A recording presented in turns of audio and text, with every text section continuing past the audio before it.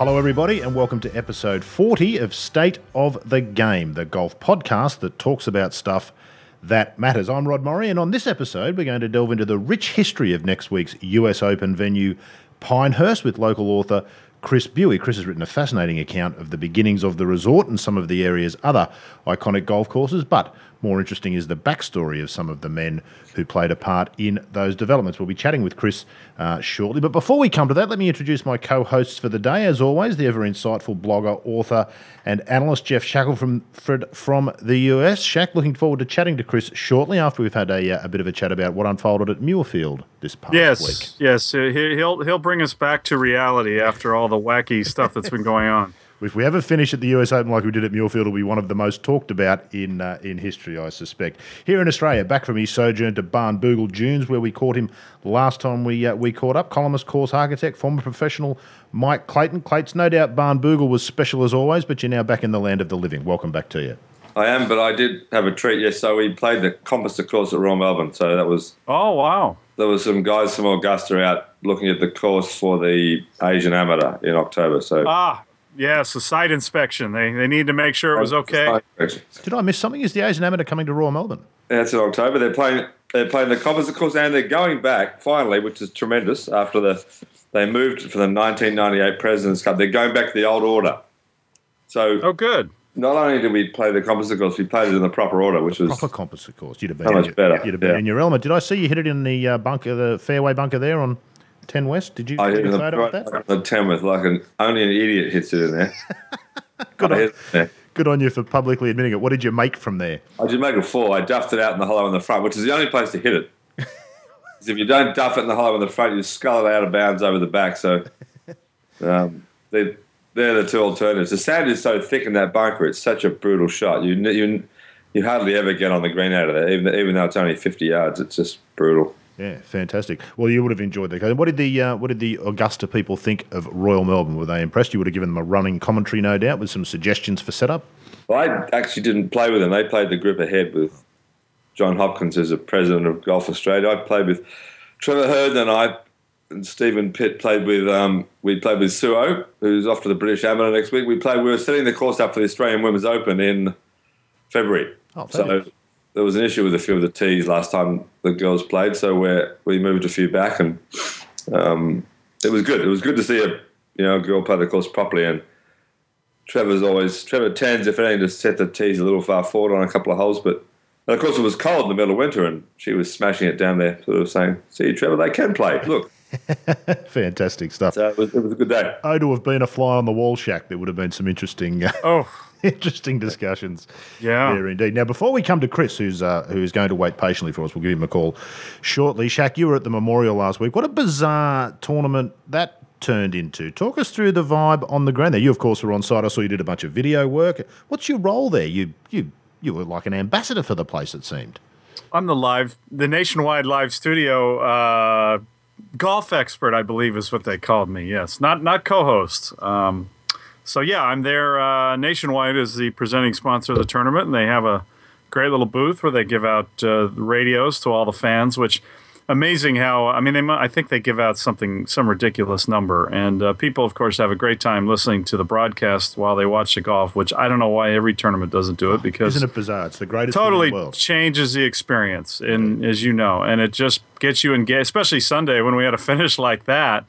I think it just gets the crowd louder and more engaged. But anyway, we did videos. I've got another one going up with Patrick Rogers, the Nicholas Award winner. And we actually had some fun with some of the questions. One of them was, which I did post on my site, how do you get your news, which was, of course, morbidly depressing, as only one player, Scott Langley, mentioned the word magazine. Everybody else was all about Twitter and Twitter. That's how they get their news. So wasn't that was kind of fun, though, Shaq? I thought, sorry, just to digress, I thought that was the most interesting thing that you'd posted all week. No disrespect to any of the other pieces, but did you ask any other players? Were they the only ones you spoke to? Because I was intrigued by. They almost looked like they'd been blindsided. Oh, news? Well, what news? It's all just Twitter. It was bizarre. We did, and the other questions were one was about what stuff you download on trips, and another one was about the which I'm seeing more and more of, and Clates is seeing it too. Players listening to music before a tournament round. I used to see it a lot with people practicing, and now they do it so much before tournament rounds. And so that's actually another video we did that there's a compilation of, and they were kind of thrown off by that question too. So I just don't think they're used to those kinds of. I mean, they're kind of softballs, but I was just trying to find out more about these different way of finding out about players. And then, of course, it was a completely selfish inclusion on the news one. But I am curious because so many of them. You don't really know if they're even curious to know what's going on in the news, some of the players. So it was nice to see that they at least are curious about what's going on in the world. It's just that the way they do it is very different than the past. And, of course, nobody mentioned a newspaper. And did you uncover any state of the game, listeners? Any amongst no, them? Not one? No, wow. no. And Clates, you know this, and Rod, we've dealt with it. To be a great golfer, you have to not be very curious. It just seems to be that's why we've talked about the Phils and the Tigers and the Nicklases of the world who are absorbing information are unique because there aren't a lot of them. Yeah, sorry to digress there. That was the most interesting thing from the week, of course, apart from the finish. Well, okay, halfway through the week, we had the FBI turn up on the course. Yeah. Have you ever been at a tournament where the FBI's turned up? Shaq, that was bizarre. I think that was a first, as far as I know. We still don't know how they went about their appearance. We tried to get that out of Phil. He made one little slip. He said, they followed me like it said in the article. Well, the article didn't say anything about following. So we're not sure if they came out on the course in sort of a cinematic way and gave him a little nod and made sure he saw them, and then or they tailed him out of the parking lot, and it just was bizarre.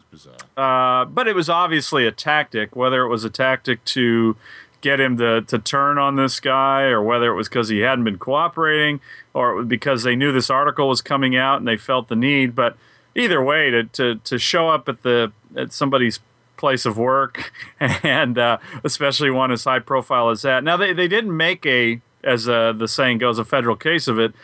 No, I don't know of anybody who saw these people and saw what happened. So they may have waited for him in the parking lot and said, "Hey, can we go have a cup of coffee at Starbucks and chat or something?" I think it was probably more tasteful than it sounded to a lot of people. It's just a bizarre thing to have there. Clay, ever seen anybody arrested or spoken to by law enforcement on the golf course? That's a truly weird. How would you play through that? That's unbelievable. Yeah, I did. I actually managed to get myself almost arrested during a tournament once, but once we turn off the tape, we might get you to explain that story in more detail. Well, I'll tell you that story, but it's not for here. But no, I haven't. That aside, of course, that's the circus part of the week. But it was bizarre down the last 9 on Sunday, or the whole last day Sunday was all a bit odd, wasn't it, Shaq? I mean, Bubba looked to have it in the bag, stood on the 10th tee, and it all looked like it was going to be his, and Adam was fainting, and then everyone just sort of fell apart and ended up with a playoff between someone who'd finished 2 hours earlier and the young kiddie Matsuyama, who, in fairness, is a superstar in the making. This kid has got some serious talent, and it was only a matter of time before he won one. But just talk us through the vibe on the course as that sort of whole couple of hours unfolded. Well, that was the only time I actually got out to the course all week, and it was a great atmosphere. They have huge crowds, and there was not a lot of wind. There was really no wind the entire week, and that is important at that course because of the trees. It gets up above the wind a little bit, and it has a little of that Augusta thing where it annoys players and they overthink things. But I was there when Bubba hit that tee shot, and it was just a total double cross low pull. It was just amazing that it actually went out of bounds because it went so low into the middle of the trees. And of course, the hilarious thing there was he didn't even bother to wait to see if a marshal signaled anything. He immediately went to the bag, went for the forward, and then now I have no idea what he was thinking, but David Feherty just started marching down the middle of the fairway. And so Bubba, once he finally re-teed, he teed off right over David Feherty's head, who was about 190 off the tee. And I went up to him after and I said, "Boy, you were really clueless there. What was that all about?" And he said, "Yeah, it was kind of a Bobby Clampett moment. He was just marching down the fairway, and of course Bubba could care less. He just was so mad, and he hit the shot. But then after the round, Bubba was he was very positive, and he's never played well there. And so I think mostly because he's never played well there and he finally did have a chance to win, he viewed it as a positive week. And yeah, that's pretty. I mean, there was no sign that this was going to weigh on him, which I think is a good thing in that he's moving on to the next event. And I think Pinehurst is mostly good for him. I don't know how much he'll get to use his driver, but he seemed unfazed. Clates, is he that sort of player, Bubba? Do you think, along with the amazing creative genius that comes with the way he plays, I suppose, is occasionally the flip side, isn't it? When it goes wrong, it can really go wrong, and he doesn't look like the sort who can perhaps recover or grind out or settle back down. He plays very emotionally, doesn't he, Bubba? And perhaps once it starts going backwards, that's always going to be his pattern, perhaps. Yeah, well, Faldo made a pretty prescient comment on Saturday night when he said, I think Bubba's going to have a big number tomorrow. And he did. You know, he said, I'm going to feel like he might make a 7 or an 8 somewhere, and that was exactly what happened. So, you know, he's liable to... Augusta gives him some space, really. Yeah. So it's not as likely to happen there as it is on a narrower course where he can hit it off the charts occasionally. I suppose when you hit it that far, it's so hard to hit it like Ben Hogan on every hole.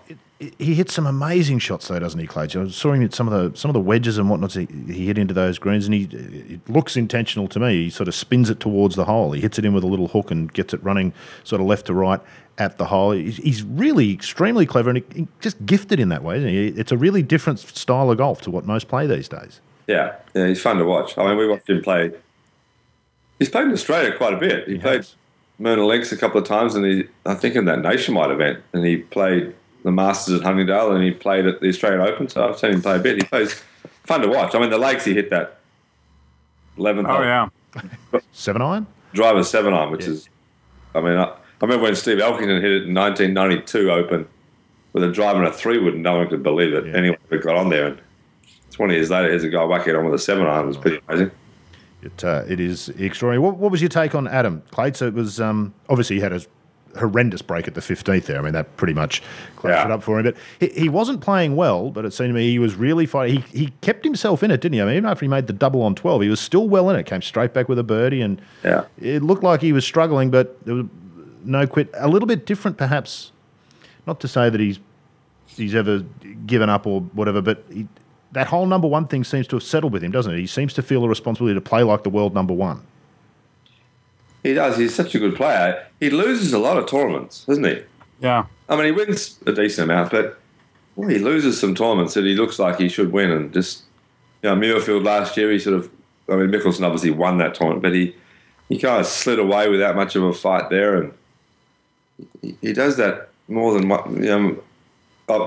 Obviously, Lytham, he did that. And, Muirfield, he does it more than the number one player on the world should do, probably, I think. He just kind of 3 putts or makes a big mistake, and he looks better than that. He looks like he should win more than he does, which is being ultra-critical of the guy who's number one in the world and won a lot of tournaments. He's won, 25 tournaments, I suppose, if you count Europe and Australia. And, he lost that Australian Open last year. He should never have lost that tournament to Rory, really. He threw that away. And so he makes more mistakes than you think he ought to, really. Although I must say his putting looked fabulous this week, Shaq. I know he's doing that strange thing with the aim point driller, but his putting looked really good, didn't it? He was good over the mid-range ones, and he holed some really good putts that perhaps we haven't expected him to hole in the past. Yeah, and the greens were a touch slower on Thursday, but by the weekend they were brutally fast. So they're scary, scary greens. They're probably the scariest outside of Augusta on the tour, on the PGA Tour. That putt that Nah made on the last was something else, wasn't it? I mean, it ended up forcing the playoff some hours later, but that 6-footer down the hill, that looked terrifying even on TV. Yeah, that putt's impossible, and the groan. The only thing more incredible than the playoff groan was the groan when he made the putt in the press room. And probably possibly the locker room as well. Enough about that. Finally, Shaq, what's to say about McIlroy? What's going on there? 63 in the first round and thousands in the second round. Well, I think it's a pretty simple explanation, don't you? It's the Caroline Twitter avatar change. What do you mean? He was 3 over the rest of the way from the time that she put that photo up. She's cast a spell. Come on, Rod. No, not buying it. No, I'm not buying that, Clates. We've seen this. This is probably the criticism you could make of McIlroy. His bad golf is too poor, isn't it? His his good golf is brilliant and as good as golf's ever been played, but he is capable of the big number. He did it at St Andrews a couple of years ago, 63.80. This week, 63.78. Does that say anything about a player, or is it just the usual rough and tumble of golf, and we've been spoiled by Tiger Woods going 63.70 when he shoots 60? Well, the back nine at Augusta, what did he shoot 43 that nine too? Yeah, so he shoots a lot of, well, not a lot of 43s. He shot too many for a top 10 player in the world, though. Perhaps might be a fair criticism. Well, I remember Nicklaus shooting 45 at Cypress Point one day, but yeah, he's a flashy player who's liable to shoot 43 every now and then. But he shoots a lot of 32s as well. That's right, yeah, and occasionally 28 or 29. So I suppose it all balances out. Just finally, Shaq, Matsuyama, amazing talent and has been for a couple of years. This is really only a matter of time, wasn't it? Is it generally well known in America that he's been sort of coming, so to speak? Well, everybody's so enamored with his swing, especially, but also just his game, and there has been that since. I don't get caught up too much in the next greatest player discussion stuff. It gets a little bit tedious, but he looks the part, that's for sure. And he definitely. It was interesting listening to some of the analysis from one of the Japanese reporters there that he's just. Rio's probably gotten a little bit caught up in being the Ryo Ishikawa, that is, being a star, and he puts so much time in with the press. It's absurd, and he still does, although it's not like it used to be. And that's not the case with this guy. He's a golfer and he's serious, and so we'll see. Gosh, he's just got to be in the top 6 or 7 potential winners of the U.S. Open, the way he's been playing in majors of late. Yeah, absolutely. And Clayton's got the Grady pause at the top of the swing. I've never seen it. Grades is the only one I've ever seen do it. He's the second one. Yeah, he does, yeah. Well, Grades came from, he read a tip in a magazine from Carrie Middlecoff, I think. A pause at the top of your swing, and he said, I went and practiced for a month and I worked this pause and I spent the rest of my career hating it and trying to get rid of it.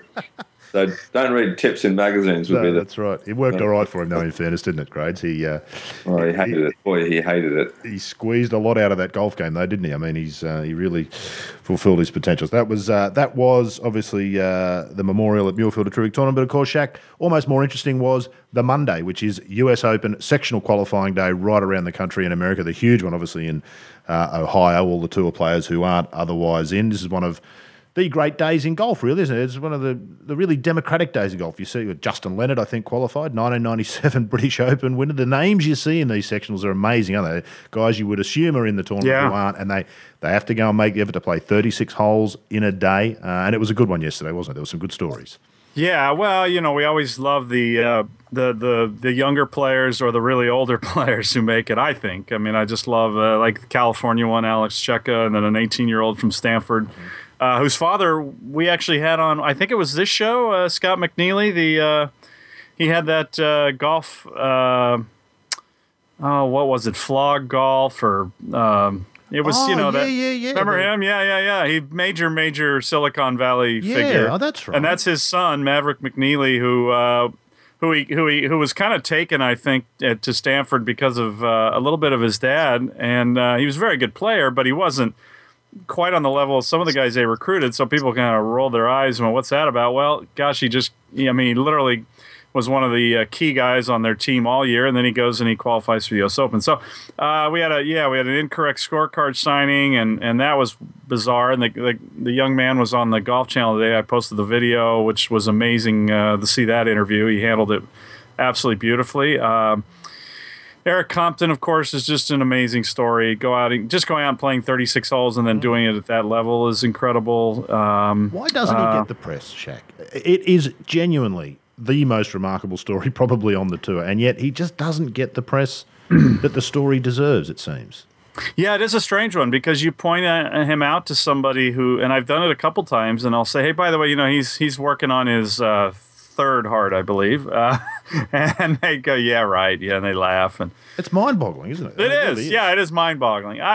He's so nice. He is so accessible that maybe that's the problem. Maybe he needs to be more mysterious, and he needs to get into fights on Twitter with his wife or something and have her, casting spells. But it is an amazing story, and maybe I think if he wins the tour event, but he's good enough. There's no doubt about it. He's good enough. Yeah. Yeah. Seriously. I'm forgetting another. There was one other really outstanding. Oh, well, this kid who I think this is going to be really fun. 17-year-old from Indiana. From Ohio, who shot 59 at Pinehurst last year, has qualified, and I think that's going to be a lot of fun. That's pretty incredible. He obviously likes the golf course. Yeah. Clates, it's funny, the US Open, isn't it? The tournament itself, probably, certainly in Australia, isn't considered the premier of the four majors. I mean, we tend to lean towards the Open Championship, but this part of the US Open is fabulous. This democratic nature of the qualifying. It's the same for the Open Championship, but in the US, it just tends to have a different feel. You would have played in some qualifiers over your time, I'd imagine. Are they a bit of a weird tournament for a touring professional? Is it 36 holes, no crowds, no purse, just sort of an odd thing to play in? Yeah, they used to have the Sunday, Monday qualifying at the Open every year, which was a big deal. It's a pity it's gone, really. I mean, no one loved it, but it was an interesting couple of days. You would play the Scottish Open the week before, well, the day before, and drive to the qualifying site overnight and tee up on Sunday. And of course, you'd never seen them play, and so it was an interesting time. And it was, I mean, they get a better field now. They have the international qualifyings all over the world. And it makes a bit more sense, but. Loses something, doesn't it? It's not quite the same as. In some ways, it's a pity that's gone. It was kind of fun to. And it was, I mean, in a sense, there was only pressure really at the end if you had a chance to make it. I mean, you would do 100 guys to 120 guys teeing up for 15 spots, so the chances were you weren't going to make it. So you kind of played with that sort of sense, really, which I found made it easier, not harder. And what about some of the guys who turn up in those fields, Clates? Like, I mean, there's some big names in the US Open section of qualifying. Did you ever come across that so much in the Open Championship? Guys that, major winners, whatever, who aren't automatically exempt, making the effort to turn up to a qualifier? I think Ben Crenshaw played one year. Wow. I remember VJ playing. Yeah. Mm-hmm. Yeah. I mean, there are always, decent players. I think in the US, it's staggering the guys who have to play the qualifying. I mean, Lee Jansen, the guy, won the thing twice. He's played. I mean, that would. That's okay. That never happened in the British Open. I mean, you're exempt for life if you win the British Open, essentially. Yeah, but I'm glad he's not exempt. Yeah. I mean, there's people that would take up spot. I'd much rather see some 17-year-old qualify or Alex Cheka or these other people that are on the cusp. But it is amazing sometimes when you see that. It is beautifully democratic, isn't it? I think it's the best. It's just awesome, and there must be a smidgen of humility in being like a Lee Jansen and having to go to qualifying, Shaq, which I think is a healthy thing, don't you reckon? Yeah, it's funny though. People like Tom Kite and Davis Love played yesterday. I saw a photo of him in shorts. They don't. They seem to. It's almost a point of pride for them that they are prepared. There are players who buy into the beauty of the U.S. Open. As we know, though, there are a lot of players now who are just so used to getting exempt and everything because of a world ranking, and it's sort of a shock to the system that they have to do this, which is why we see. And I'd love to know what Clates thinks of this WD stuff. I haven't looked at yesterday, but just seeing on Twitter how many players throw in the towel. And withdraw. And I just find that I understand why they do it. They play a lot of golf. It's a long year. But one, I'm always amazed how quickly they give up, but also just how sometimes how rude it is. You hear these stories of a guy going back out in the afternoon by, and having to wait all day. I mean, part of it is just common courtesy to help somebody who is in contention have a better flow of their round. And I mean, it happens at the Open Championship and the U.S. Open. It's always the guys who are regular tour member players who are doing it. Did Charles Howell pull out for the 5th time in 6 years, I think, or something? Yeah, I mean, there's got to be a point where these bodies just say you can't. You get a year off if you reach a certain number of WDs or something. I'm not sure what the answer is. That's part of the problem, but. It just seems so especially the worst to me is the Open, the U.S. Open qualifier in Europe, where they usually play somewhere really good. Sunningdale this year, right? Old and new, was it? Walton Heath, wasn't it? Walton Heath. I'm sorry, Walton Heath. And you'd think they would just enjoy getting to play a great course sometimes, but I guess not. Don't be silly. I know. Come on. Just on a tangent on that Walton Heath, one of the guys I work with at GolfLink, his dad lives not far from Walton Heath, and they've had it there for the last few years, apparently. Every year he turns up and volunteers as a marshal, and he said to Craig the other day, "It's amazing. I've been doing this for 5 years, and none of the guys I've ever sort of marshaled, none of them have ever got through." And then sort of a moment later in the conversation, he reveals that all he does is talk to them on the way around. Craig says, "Do you think maybe that's got something to do with it? If you just shut up and let them play, they might have a chance to get through." Speaking of that, I see Huggy wrote a terrific article on Michael Campbell in Golfveld this week. Oh, I'll have to read that. I haven't seen that. Michael Campbell made a 6-footer at Walton Heath to qualify the year he won at Pinehurst. Oh. Yeah.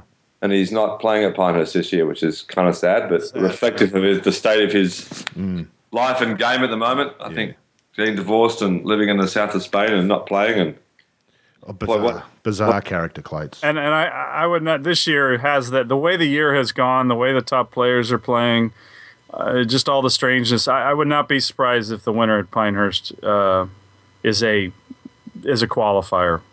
Somebody like that, I really wouldn't. Well, it'll be interesting to watch it unfold there. Sorry, just completely distracted there for a moment. That's okay. It will be good to see it unfold at Pinehurst, at which point I think it's probably a good time to bring in our guest for today, Chris Buey. Enjoy a little bit of thinking music while I get Chris on the line. We'll be back in just a tick with Chris Buey and his book, The Early Days of Pinehurst. And thanks for staying with us. Time for our special guest for this episode, Chris Buey. Chris is a long-time resident of the Pinehurst area. He's intimately familiar with not only the Pinehurst Resort, but the area's many other golf courses as well. The story of how this sandy part of what was once considered one of the backwoods of America became such a golfing mecca is a fascinating one. And Chris has captured the essence of the tale with great style and insight. And he joins us now to chat about his new book, The Early Days of Pinehurst. Chris, welcome to the show. Fabulous read. I must start by congratulating you. It's a terrific effort. Well, thank you for that, and thank you for having me on the show. No, not at all. Did I get that? You are a long-time resident of Pinehurst, I hope. I didn't make that up, did I? Yeah, that is true. Yeah, I grew up here mainly, and fortunate to have all these golf courses around, so naturally we all got absorbed in the game and went out in the world, and later in life I decided that, the tranquil atmosphere of this area was suited me just right. So, well, from reading the book, Chris, it truly is a golf, almost a spiritual golf area, Pinehurst. I've always been aware of Pinehurst, but from this side of the world, didn't realise just quite how strong the ties are with golf in that part of the world. Yeah, it's that really, especially in the first half of the 20th century, that was all about golf, and that came about happenstance. They didn't plan it, and then as it turned out, people would just start hitting golf balls around. So they said, well, we better give them an area to hit, and so it just grew exponentially from there, and it became a destination. In fact, the beginnings of golf are a fabulous and quite funny story, aren't they? Tell us how James Tufts, I think, was the founder of Pinehurst. He'd had a go at turning into two different things that had both been photos before golf came to it. How did the golf notion come to him? Well, as you were saying, the first couple of ideas that he had went out the window, which was, it would be hard to take if you built a whole town, based on a resort for, a health thing. And so that went out. They were going to have a peach empire that got destroyed, so he didn't really know what he was going to do. And a farmer came in and said, some of your guests are annoying my cows out here with I don't know what they're doing, but there's like hitting balls around with the sticks. Could you please do something about that? So he went down there and decided that, they better, give them a proper area. And so they put 9 holes there. It's actually right where the pros are going to be hitting in the practice area now. Oh.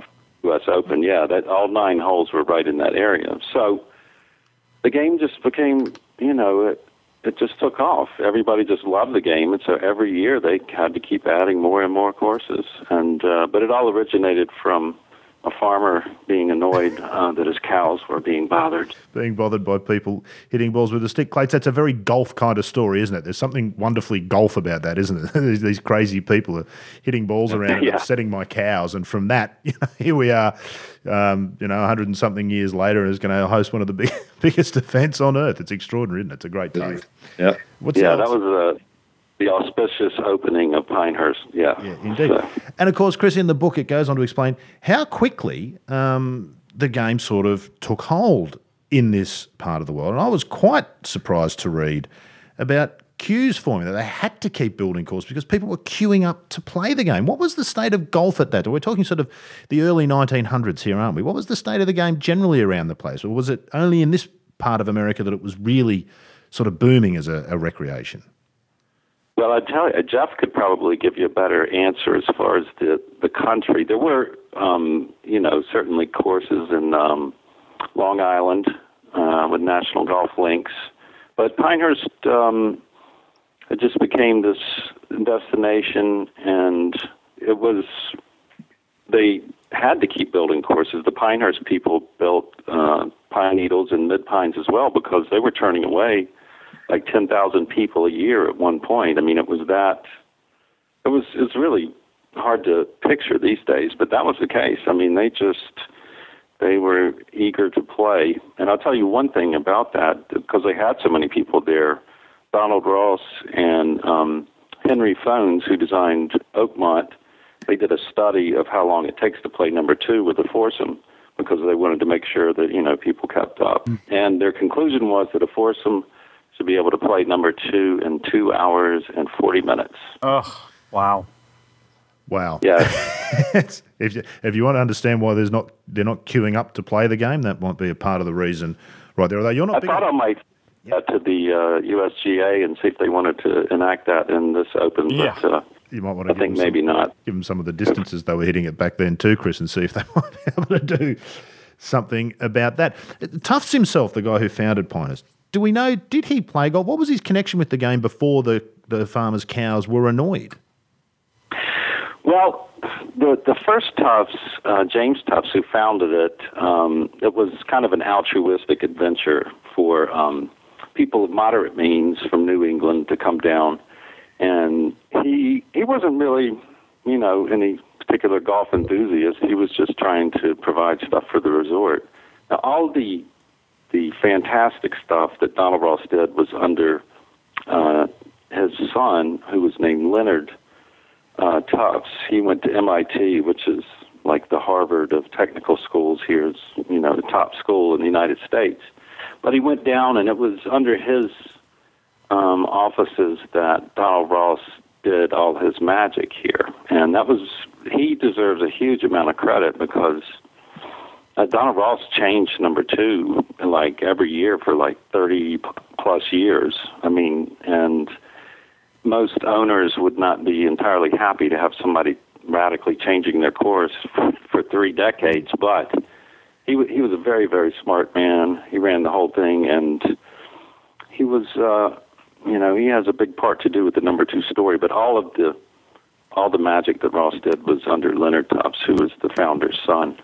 We could talk about Pinehurst and number 2 all day, and it'll get plenty of. Yeah. It seems we've lost Clates. You with it? You back with us, Clates? Jack, are you with us? Yeah, I'm here. Okay. I'm here. Clates, you are back. Sorry about that. Yeah, technical issues. You can't have a show without technical issues, Chris. No. It's the way it works.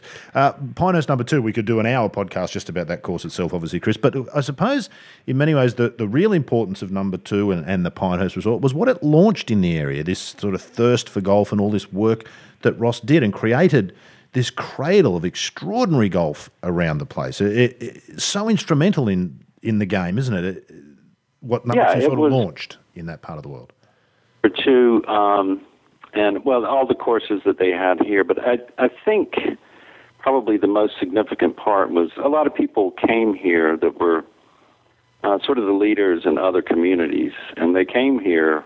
This was before American towns had their own golf courses.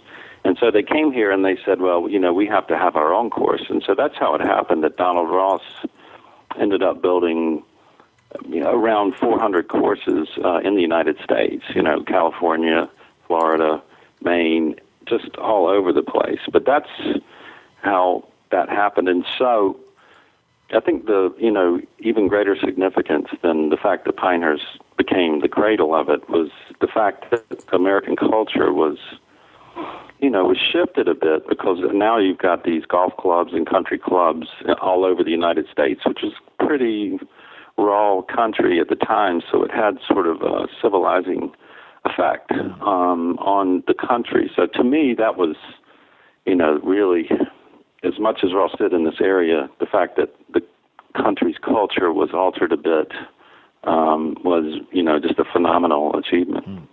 Shaq, could we say realistically Pinehurst perhaps was the first golf destination where the purpose of going to a place was for golf? Do you think the ties are that strong? At least in America, and I think that's what Chris's book kind of brings together. And then it was also what I got more out of his book was how it brought a lot of architects there and thinking about certain things more than I think a lot of us realized. Is that correct, Chris? Absolutely, yeah. What's interesting is that Henry Phones lived just one door down from Donald Ross, right there near where the community church is. And about a block away was Robert Hunter, who was Alistair McKenzie's design partner out there on Cypress and other places. And also Walter Travis, who was a great, but he did a lot of architecture work. All of these guys were together, so it was a kind of a think tank. I mean, they in that early part, they were, it was a very, very small place. They knew each other really well.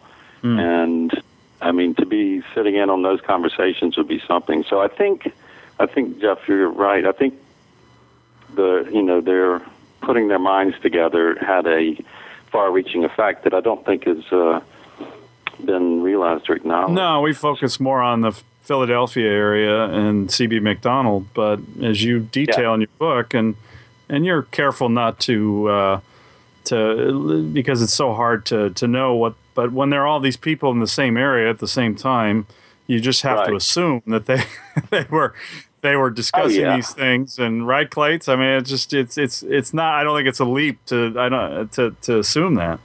Yeah, I mean, it would be hard what are they going to talk about? Yeah, they're not talking about the weather. Yeah, no, you'd talk shop. Clates, you obviously, but you've been part of a collaboration, Barnbougle with Tom Doak. Is it a better result when architects get together and talk generally about the game and air their thoughts? It's a bit like a think tank, isn't it? Those sorts of things. Terrific. I mean, Pine Valley obviously was one of those. Yeah, it's always great when architects get together and thrash things out. It doesn't happen often enough, but the interesting thing, if you have a discussion in Australia about the most influential Australian golfers of all time, mostly no one's ever heard of Walter Travis, let alone realised what he did, which was when the first Australian-born major championship winner and magazines and golf, the Schnectady putter and golf writer and player and architect, and I hadn't realised he'd been at Pinehurst at all, so it was another significant thing he did. And took up the game, in his 30s, if I recall? Yeah, he was born only, an hour's drive from where I am in Melbourne. He was born in Malden, a little village kind of an hour north of Melbourne, and didn't play golf in Australia ever, but he turned into an incredibly significant figure in American golf. Yeah, well, in the golf media in particular, Chris, I think you've got a couple of extracts from various essays he wrote in the American Golfer. That was probably one of his biggest sort of contributions, wasn't it? It was in the golf media, that American Golfer magazine that he edited and wrote some amazing stuff in over the years. Absolutely. He was a titan in the world of golf. He hasn't gotten recognition that he's due, and the fact that he's Australian. So, yeah, well, he was a phenomenal player. He was, I think, the first foreigner to win the British Amateur, which was a big deal, and he'd had a lot of different things that he did with the game of golf, and he was quite a character, and his magazine was, to this day, some people will still tell you it was the best that was ever put out. So it's definitely an unrecognized contribution to the world of golf. Indeed. So we've got sort of Pinehurst as this hub, Chris. Tell us some of the highlights that have come out of that. I think you describe it as such, almost the inexplicable accident of a whole bunch of people being in a certain place at a certain time and things come together and things happen. Tell us a little bit some of the things that we've gotten from that we still have today, because Pinehurst still is a golfing mecca, isn't it? I know that there's been criticism of some of the courses in the area, but there is a lot of Ross gems there, isn't there? And wonderful things to learn about the game. Yeah, there's. They left. I mean, Leonard Topps and Ross left. To me, it was an extraordinary thing that they had the 4 courses there at Pinehurst, and as Clates will tell you, when you're designing, I mean, you have to have balance on the 18 holes. Well, they had balance on 72 holes. It was really an extraordinary achievement, and those have been modified. Some of them, number 2 is largely retained its character, but if you go to Pine Needles and Mid Pines, you'll find, just fabulous golfing, especially Mid Pines now, as Jeff knows, is just phenomenally restored. I mean, unbelievably artfully restored by Kyle Franz. Also, Southern Pines is under-recognized. Southern Pines Golf Club is just really fascinating land. Yeah. There. Also, there's the course. One chapter in the book is about a place called Overhills. Which Yeah, is tell a us private about that. That's a great story. Yeah, it is. Yeah. Yeah, it's interesting. They Bill Fields' article just came out today in Golf World. Yeah. Yeah, today. He and I went out there a couple of weeks ago, something like that. Well, it was what they did. They got Donald Ross. They gave him 3,500 acres of perfect golfing land. It's right beside Pinehurst. They gave him a blank check. They said, do whatever you want. The only requirement that we have is that we want to have a golf course that has no superior. So I've got 2 sets of revisions by him, and they are extremely detailed. I mean, the bunker heights are measured to the inch. It was a highly thought-out course. Now, in 1913, it had a 585-yard par 5. The back 9 was over 3,500 yards long. It was a big course. So it's there now. It's just kind of overgrown. They do prescribe burns, and so the corridors are still there. It could be restored, and we're trying to make that happen because the quality of the course is really extraordinary. I mean, it is. If you go out there, you will see what I mean. It could be, at least as good as Mid Pines, and probably better. So it's an interesting story. It goes on and on. Clates, it sounds a lot like Elliston, doesn't it? Blank check, huge piece of property. Build me something that's hard. Yeah, 80,000 acres at Elliston, but yeah, it does. It's extraordinary stuff. One of the things you talk about in the book, Chris, with some of the golf clubs is the amazing job that the town has done in protecting the golf courses. I think it was Southern Pines Golf Club at one point, they wanted to put a freeway through, and that wasn't allowed to happen. We've seen the great restoration work at number 2, and you've mentioned the restoration work at Mid Pines. Does all this give hope that perhaps the Overhills course, that the attitude in the place, that perhaps Pinehurst is starting to realise as a town what it is that they have, what an asset they have? Might we see Overhills perhaps come back? Is that a realistic possibility? It is within the realm of possibility. It'd be hard to put a percentage number on it. I mean, it can happen, and it's part of a military base now. I know a lot of the guys that work there, and I would have never advocated, for its restoration if they hadn't told me that they didn't really need this particular area. It's in like a cul-de-sac of the northern corner, so it's really out of the way. And the base itself is about a third the size of Rhode Island, so this is a colossal place, and we're talking about 400 acres in a corner. So as far as recognizing all that stuff, I think people, they didn't quite understand what they had on their hands, after Donald Ross passed away and we moved into the second part of the 20th century. I don't think they realized exactly what it was, and so that's exactly what I was trying to do in the book, was to, illuminate, how brilliant it was. And so, you're such a Southern gentleman. You've said that so much nicer than I could ever say it. Yeah, that's lots of breeding. Believe me, I said it the wrong way many times, and so it's been. Yeah. me to, Do you No, that's what you do really well in the book, by the way. You point out the lousy evolution of some of these courses, but in a very nice way, in a way that will not make people dig in and say, "Oh no, it's just fine the way it is." You just lay out what was there and with photos and that's I wish Clates and I could probably learn from that your tactfulness. Well, there was a lot of restraint that went on, I tell you. Oh, I bet. There were, and there were certain words that I wanted to use here and there. Yeah. And I thought, well, maybe not. So I think I get the point across, so we'll see. Definitely. Well, you can help me co-write another book, and we'll be more explicit if this doesn't do the trick. Do you sense that this notion of restoring, what has been kind of ruined in a lot of ways at a lot of places over the last sort of 30, this notion of restoration with the number 2 and the spotlight that's going to be, do you see that continuing? Do you see some of those things that you had to be restrained about being undone on the back of what's happened at number 2 and at Mid Pines, Chris? Is there a general movement? I guess that's part of the same question I was asking about Overhill. Is there a general movement? Is the town, is the whole area realising that they kind of have, it would be to their own benefit to fix some of the mistakes that have been made? Well, I think that the people that are running the place certainly want to do the right thing.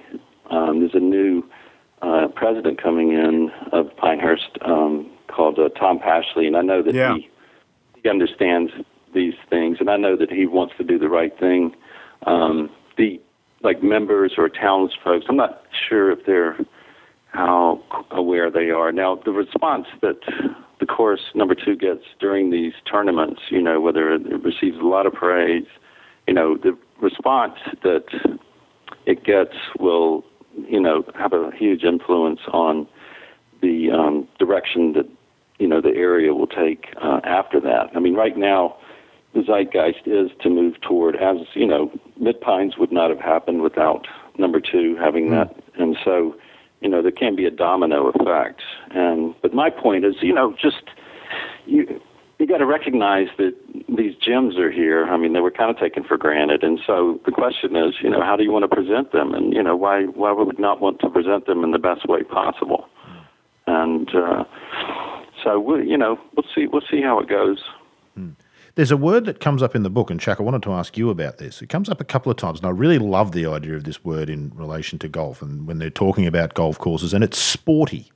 Seems to have been in vogue sort of in the earlier part of last century, Chris, where, golf courses were described as sporty or holes were described as sporty, which is just conjures up fabulous images, doesn't it, Shaq? But talk to us a bit about Chris is obviously too nice. Talk to us about what needs to happen at Pinehurst. What have been some of the mistakes that need to be fixed in that area, Shaq? Because obviously I'm assuming you've been there many times. It sounds like, a bit like the Sandbelt of Melbourne, it is just golf paradise, not being fully realised at this point. Well, the land is golf paradise, but outside of Mid Pines and number 2, you have some just incredibly mediocre courses when you consider the quality of the land and the soil. And when you read something like what Chris has done and some of the other books, Richard Mandel and all these people, Lee Pace, who documented the way the place once was, it's horrifying to look at some of these things. And they've had. I mean, the number 4 course that Fazio's done is beautiful property. It's just horrid stuff. I popped over there when I was walking around number 2, and I just got irritated after a few minutes and left. And then you have the Rees Jones, and I mean they've just had a lot of very poor efforts there. And so I hope, like Chris said, I hope that this is a moment that changes things, because that should be. The whole vibe of the place when you go there, the village, the way that the whole land plan works, it's just this great little heavenly place, and it should have golf course design to match the brilliance of the architecture of the land plan and the Carolina, the hotel, and the village is just it's so good, and it's so appreciated by people and loved. And yet when it comes to the golf architecture, as we know all the time, for whatever reason, the love of all that old feel and the things, the charm that you get out of these places, for whatever reason, people don't want that with the golf. They want the golf manicured and with lakes and junk and stuff that just doesn't belong in a place like that. So that's the hope. And I think it will take a lot of time. It took a lot of time to undo the great work that was done, and it'll take a lot of time. I mean, it was a huge sales job just to do the number 2, and I think it was admirable that they did it, and I know they met with a lot of resistance. So as Rand told us just a couple of weeks ago, Rand Morissette, Clates, on a broader picture, it makes this US Open so important in a lot of ways, doesn't it? Because we're going to see a US Open course very different to what we're used to seeing, and in some ways, this is going to be a kind of a watershed moment for golf course architecture. If Pinehurst number 2 goes over well with what Core and Crenshaw have done, and the reviews are good, perhaps this is the direction we'll start to move more. It becomes quite important, doesn't it? And it's educating people about golf course architecture and its importance, isn't it? Well, it's about short grass being a hazard as opposed to, the dreaded curse of long grass. I mean, short grass is such a great hazard, and Pinehurst will be better exemplified than anywhere, except Royal Melbourne, where it's if you miss the green there, you don't get jammed up under a veranda of rough. You just run away 30 yards down a bank and you play it back up the hill. So it's all about short grass as a hazard, and sand and width and space and all the things we love, but all the things that have never been a part of the US Open really. So in that sense, it is important. But more importantly, it'll be fun to watch. It'll be fascinating to watch it. Yeah. The golf will be interesting, which is the key. I think you've said a couple of times. We touched on this when we spoke to Rand Clates. You played at number 2, I think it was 2 years ago. You went to the States. Was it the year the Open was at Merion? From memory? Bubba Oosthuizen. It was Friday of the Bubba Oosthuizen Masters. Okay, so 2012. Did you get around to any of the other courses in the area? And what was your take on Pinehurst, the area? Is it the sort of place where you kind of wandered and you're in a golf town? I mean, we drove up from Augusta that morning and drove back that night, so we didn't have a lot of time. We had dinner in the town. It was fantastic. Yeah, I couldn't believe how small it was. I mean, it's like in Melbourne, it's like a place called Portsea at the bottom end of the Mornington Peninsula. It's a tiny little town. It was tremendous. And not a dissimilar area. I suppose the Mornington Peninsula is the big kind of outer-city place to play golf in Australia, really. Well, the other thing... And it's like what Jeff Ogilvy described with North Berwick or Gullin. You can walk with your golf clubs or talk about being a golfer, and you don't have to be ashamed. It's part of the culture there and part of the whole scene. Is that true with Southern Pines as well, Chris? Well, Southern Pines is really more of an equestrian community. Yeah, there's a lot of like Olympians and whatnot here. At the beginning, there used to be a lot more back and forth. I mean, they had a lot of equestrian stuff in Pinehurst, a lot of golf stuff in Southern Pines, so it went back and forth. But now it's Pinehurst is, golf, and Southern Pines, other than Mid Pines and Southern Pines Golf Club, is it's an equestrian community, really. So, and they mixed it. Sorry, we're talking real first world here, aren't we? We're splitting our time between golf and equestrian. Yeah. What a fabulous place. It reminds me, Chris, of a passage in the book, which I must ask you about, which intrigued me no end. I think it was the number 5 course at one point was closed for financial reasons, but they were allowed to play archery golf. And there was a report in one of the papers that I think Ross himself had taken part in an archery golf thing on the course. Tell us a bit about that. This intrigued me. Well, they, as usual, they just built courses as fast as they could because, they kept turning away people. So they started building Pinehurst number 5 in 1928, and it was opened.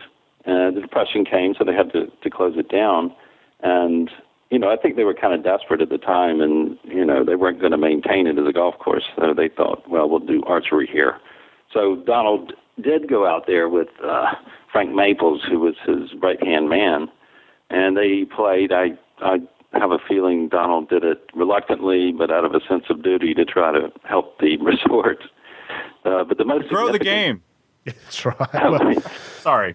The 1920s version of big hole golf. Yeah. So exactly. Sorry. Yeah. Anyway, the the significant part of that is that the fourth and fifth holes of number 2, the fifth hole, which is the best hole in the course, came from that course. It was absorbed into today's routing back in the 1930s, and they got rid of some holes that actually are under a lake on number 4 course now.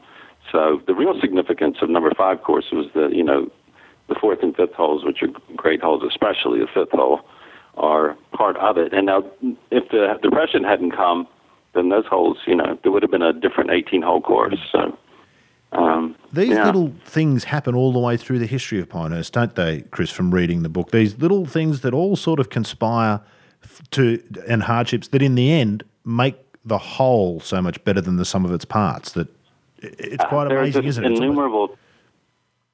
You guys okay there on the phone? Yeah. Yeah, shoot, I forgot what I was going to say. But, there were a lot of different things. Now, the one thing that was curious was they could not get grass to grow until about 1915. So from 1898 to about 1915, the grass was so bad that you could lose your golf ball in the middle of the fairway because it was sandy.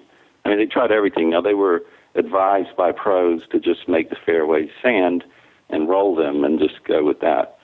And, these guys, year after year, they were out there trying this and that, just unbelievable persistence. Ultimately, they did, get the fairways in shape, but it wasn't until the 30s that they had the greens. Now, one of the ways that they kept the fairways in shape was that they would pin in cows on the fairway. So, I don't know if you can imagine taking an overnight train to Pinehurst in 1922 with all this great advertising about how fabulous it was, and then you get there and there's like cows in the fairway or whatever. So that would have been, just all kinds of, little bits and pieces in there. It was a pretty colorful story all around. So indeed, and it tells us something about the roots of the game that we do tend to forget. And Clates, I'm sure you come across this all the time, where courses in the modern day, for the most part, tend to be judged on how they look and how they're maintained as opposed to what's on the ground. That didn't seem to be the case back. The expectation of perfect presentation wasn't there. To the betterment of the game, it seems, that, when the courses were produced sort of rough and ready, and that's how they were presented, that maybe that's part of what this sporty look is about, Clates, do you think? Well, you're right. There's an obsession with conditioning of golf courses. Most people comment on, when you ask them how a golf course was, they'll tell you what great condition it was in or what terrible condition it was in. So, it was about, golf's obviously about way more than that. Fun. Sport is a great word. Fun's a great word. Not something you would describe the US Open ever. And it won't be fun next week either because it's a really difficult golf course, but it'll be interesting. Yeah. It'll be fun to watch. I'm not necessarily... Jeff, you've got that great quote on your site about Tom Weiskopf. People want to play in the US Open. They actually don't want to play in the US Open. They just want to be good enough to play in the US Open. Yeah. It's one of my all-time favourites. We must get Tom Weiskopf on the show. I'm going to stop saying that at some point, probably when we... Although he would really want to play this U.S. Open, I think. That's what's so funny is the last Open at Pinehurst would have been exactly the kind of dreadful thing that he would have been talking about. And now I think that anybody with an imagination is going to love this because we're going to, not only the recovery shots out of the sand, but it's just, I feel like the way they've restored it's going to take less of the emphasis on the greens that players tend to have and the obsession and irritation with them, just because they're used to, they were used to hitting out of Bermuda rough in the last 2 Opens there. But I don't know. We'll see. Chris, what are your sort of expectations, and what's the feeling like? Obviously, it's only 10 or 12 days away now before the US Open really kicks in. We're back to back. We've got the men's and then the women's. What's the feeling like and the atmosphere like around the place at the moment? And what are you expecting to perhaps see, or what are you looking forward to seeing? We asked Rand Morrissette the same question a couple of weeks ago. What are you looking forward to seeing at this US Open next week, with all of the knowledge that you have of particularly number 2 and the area in general? Right. Well, yeah, it's happened before, but, it's a groundswell of enthusiasm, and everybody's just delighted that it's going to be here. It starts to get more exciting as it gets closer. So everybody's happy about that. And a lot of things have been worked on. like in the community, getting the roads and all this sort of thing. But as far as the course, I think it's just going to be fascinating to watch. I mean, it's just a whole different thing. And so I don't think I've heard a lot of different theories about what's going to happen. But I think one of the great things is that it's, we don't know how it's going to play, these guys out in Wiregrass and all this kind of thing. And so, there's a lot of times if you watch a tournament, you really don't see too much variety, and you pretty much know what's going to happen. It's either this guy or that guy's going to win. But this one should be adventurous. It should be interesting. A lot of different things can happen, and we don't know what's going to happen. And for me, I mean, the question mark just makes it all the more intriguing. So I'm just highly looking forward to it. I can't wait to see it. Shaq Rand said to us when we spoke to him the other week that the thing he's looking forward to seeing is watching players play for the edges of fairways to set up angles and things. What should the less educated among us to teach ourselves? What should we be looking for when we watch the tournament next week and what the players are doing that perhaps we don't get to see week to week? And that's one thing that sort of sounds interesting to me. I'll certainly be looking out for that, watching for players to trying to set up angles by taking on the edges of the fairways. That's what makes interesting golf, isn't it? What are some of the other things that perhaps we might be looking for? Well, I hope that happens. I'm not entirely sure I'm sold that it will. It is pretty wide, and when you watch the flyovers, you see these different hole locations that require that, but they all hit it so far, and there's several holes that have pinch points, if you will, and that's where I get. I hope he's right, I really do, but I don't know. They just hit the ball so far that it. Although on the other end, we may see some people try some strategic things that Donald Ross never could have imagined. Sometimes those are a lot of fun, but I that's really to me the most. Probably the only thing that we aren't sure about what we'll see. Everything else is just it's just fun to watch. Might be a little goofy at times to some people when somebody's going back and forth on a green, and then of course the recovery shots I think are from the sandy areas are just. I think when you watch those, it'll be fun to see if there are players who try to recover and to a spot as opposed to trying to play it to a green, because I think the more they try to play it to the greens, the more they just get into trouble. And there's so many greens out there where long is absolutely just death. And that's probably where you can really rack up a big number.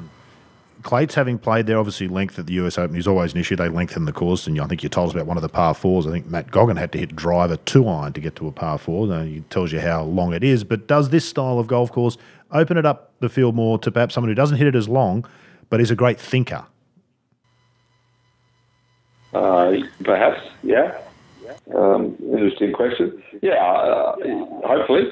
That would mean Jeff Ogilvy would play well. But great thinker, yeah, it does. I mean, it's just hard. It's just I thought it was the hardest course I'd ever seen. I just thought it was so long and the greens were so difficult. I think Corey Pavin hit 35 greens when he won the US Open at Shinnecock, which is, there's no other tournament in the world you can be hitting 35 greens in the US Open. So you assume that's going to be the case here, where players will hit relatively few greens, and so it's about minimising the mistakes and scrabbling around the greens and making putts, and just the usual stuff that works. But Chris, one of the saddest things in golf probably was the story of Harvey Ward, which you talk about in the book a little bit. Can you talk about him a little bit? Yeah, it was. A lot of people are familiar with Harvey from a book by Mark Frost called The Match, which was Ben Hogan and Byron Nelson as the pros versus the amateurs, which was Ken Venturi and Harvey Ward. At the time, Harvey was, he was about as good a player as anybody in the world. He'd won the U.S. Amateur a couple of times. He'd won the British Amateur. He was just a golden child. And he got into trouble because he was working at a car dealership for none other than Eddie Lowry, who was the guy that caddied for Francis Ouimet. And Eddie was on the USGA board, and he just kind of covered the money stuff, So Harvey thought he was doing everything on board, and he got called in, and they and thought it was financially inappropriate here and there, and so basically he was banned for a year. But it just took a toll on him. His stock was really, really rising. I mean, he was just a phenomenal player, and it knocked the wind out of his sails. And in the book, I'm critical about that because I think it could have been handled in when you have a talent like that, you don't want to break his back. I mean, if there's something that went wrong, this is golf. You're supposed to be gentlemen. We'll have a discussion about it. But not. It was done in a way that just wasn't very, very well done. So I think, as you say in there, the knock to Harvey's sort of ego and his own self-image being sort of almost labelled a cheat in a way, isn't it? Just kind of, it's heavy-handed. It was really, really heavy-handed, and you don't want to use a heavy hand unless it's absolutely necessary. And so, it was a pity at that point because the game lost a real shining talent, and so. All of those things happened around the same time when the original Pinehurst courses were kind of taken apart, and the Pinehurst had the precursor to the Masters. It was every spring since 1901. It was when everything was in bloom on number 2 course and the best players in the world, and it was a very elegant tournament. Dan Jenkins described it as the Masters before the Masters, and they got rid of that at the same time that they took the courses apart and roughed up poor Harvey. So one of the chapters occurs or looks at those 3 events. Just kind of stood out when I was looking through that era. I didn't intend to. And of course, Chris, they happened under the watch of James Tufts, the founder's grandson, didn't they? Who was also the president of the USGA at right. Yeah, time. It was Richard. Yeah, it was under all of that stuff happened under his auspices, and I didn't realize everything that went on until I was doing the research then, and there was just no way to avoid it. I mean, it gives me no pleasure to criticize people in retrospect, and I know that he's a fine man and he was trying to do the right thing. He wasn't trying to mess up, but in retrospect it was unfortunate era. So we've been trying to recover since then. Do I not recall, Shaq, a similar sort of thing to the Harvey Ward thing with Tiger Woods and Arnold Palmer before Tiger finished college? Didn't we have a similar revisit? Arnold had bought him lunch or something, and he had to go and send Arnold a check for $30 or something. That's our hideous NCAA. Yeah. They're just a wretched organization. Amateur golf in the spotlight again. But Harvey Ward, Clates, I think, was probably the equivalent of Tiger Woods at the time. Certainly the feeling is that he was that good and lost to the game, as Chris says, over something so sad. It was pathetic. I mean, sure, it was a rule of golf, but I mean, everyone except Bill Campbell broke that rule. Chris, why didn't he just turn pro and say, the hell with you guys and go out on the tour? I never kind of worked out why he just didn't say, well, okay, that's fine, I'll go and play on the tour. Well, the tour was, there was no money in it. That's one of the reasons a lot of those guys were amateurs. At the time, it was, you had to finish in the top 10 constantly for it to be feasible. And Hogan had to leave the tour. He ran out of money. Even if you won, it wasn't that much money. So there wasn't really that much appeal in professional golf, except for the really hardcore guys like Hogan and Sam Snead. So, and they probably made more money on the side than they did in the tournaments. And the exhibition matches is where the real money was, wasn't it? Far more so than the tournaments. I mean, and as you say, well, that match that you talked about, there was at Cypress Point. There's a fair bit of money riding on the outcome of that, if I recall the story correctly. Those guys. They kept that one under wraps, and so we don't know what happened. But I think it was such a special day at Cypress Point that I think that the money thing just went out the window because the golf was so phenomenal. What were they, 27 under between? Yeah. Or something like that. The golf tournament. Do we know what happened to Harvey Ward, Chris? Did he go on to become a teacher, or what was his eventual fate? Well, he moved here to the Pinehurst area, and he I'm actually am friends with his widow. And mainly, he did play a bit of senior tour golf, but I think he was a teacher mainly, and one of his primary students was Payne Stewart. He saw Payne on the driving range in 1999, right before he went off on Sunday. Payne had duck hooked a 3-wood, and Harvey walked up behind him, and he's like, "Well, I didn't teach you to hit that shot," And Payne turned around and laughed, of course, and. But yeah, he taught Payne. He taught a lot of people. He taught some people that I knew. From Pinehurst, always based in Pinehurst, was he? Yeah. He's at different places, different clubs here. Forest Creek, his final years were there. And there's one story where he comes in. He's played at Forest Creek that day, and he sees one of his friends, and his friend asks him, "Did you shoot your age today?" And he said, "Oh no." He said, "I didn't play that bad." Oh, Clates, that we could all get there, although I know you don't keep score, Clates, and that's started quite the discussion on one of the golf forums down here in Australia, I notice as well. But it would be nice to play so badly that you managed to shoot your age. Chris, it's been fabulous. Yeah, I've seen talented golfers for so many years, and I just can't figure out the ones that are just that extraordinarily talented. I don't know how they do it. So it's quite something to. Indeed. Now, we had Ran on the show a couple of weeks ago, Chris, and somebody posted the link to that podcast on the Golf Club Atlas site, and it attracted plenty of comments, one of which was that I always get to about an hour and 15 minutes. I think people can't possibly be listening. Some people say they still do, but I'm not sure that the majority do.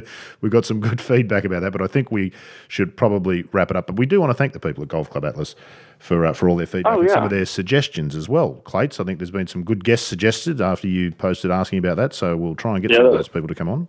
There were some good ones there. Roger Cleveland would be good.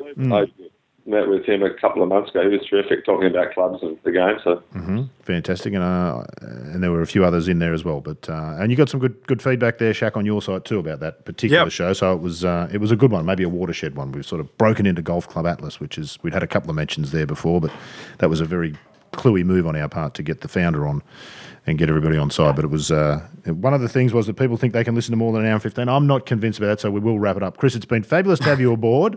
I'm sure thank you so much for having me. It's been a pleasure entirely. No, and I can honestly say, what a fabulous read. Anybody who has an interest just in the game generally, and I mean, my interest is predominantly in the game, but what a fabulous story Pinehurst is and what a role it's played in golf, far more than I realised it, and got that directly from your book. So thank you for that, and thanks for coming on today. Oh, good. Thanks so much for having me. Yep, not at all. And to you, Shaq, there I think you're back at home, aren't you, in LA? Good to have you on board as always. Looking forward to getting you're off to when are you off to Pinehurst? I'm off Sunday, and I will post some details with the show on my site on how to get where you can get Chris's book. Yeah, I think it's on Amazon now as well, which is fabulous. But by the way, Chris, I might say the artwork, some of the postcards and things here are fantastic. There's some wonderful imagery in the book, including some of the most beautiful buildings. Isn't that fantastic? Yeah, a lot of the old buildings are still there, as a matter of fact. And but it was just a great pleasure to go through all of that stuff, reading the materials, these different stories that happen, and also seeing all this fabulous imagery and whatnot. I enjoyed it thoroughly. Some of that 1930s postcards of, come to Pinehurst. Just fantastic stuff. Clates, I'm sure you enjoyed that as well. I'm sure we've all enjoyed getting your insights today and looking forward to watching next week. Thanks for taking some time. Thanks, mate. Enjoyed it. As always. And that wraps it up for State of the Game episode 40, which is a landmark. I forgot a minute. We got to episode 40. Some said we'd never make it. We said so at 30, and we're still here at 40, Shaq. So going from strength to strength. Been great to have you on board. Hope you've enjoyed it. Looking forward to your company again next time on State of the Game. State of the Game is a Talk and Golf production. Theme music, Writer's Retreat, provided by Lloyd Cole. Visit www.lloydcole.com for more information. For more golf podcasts, log on to www.talkandgolf.com.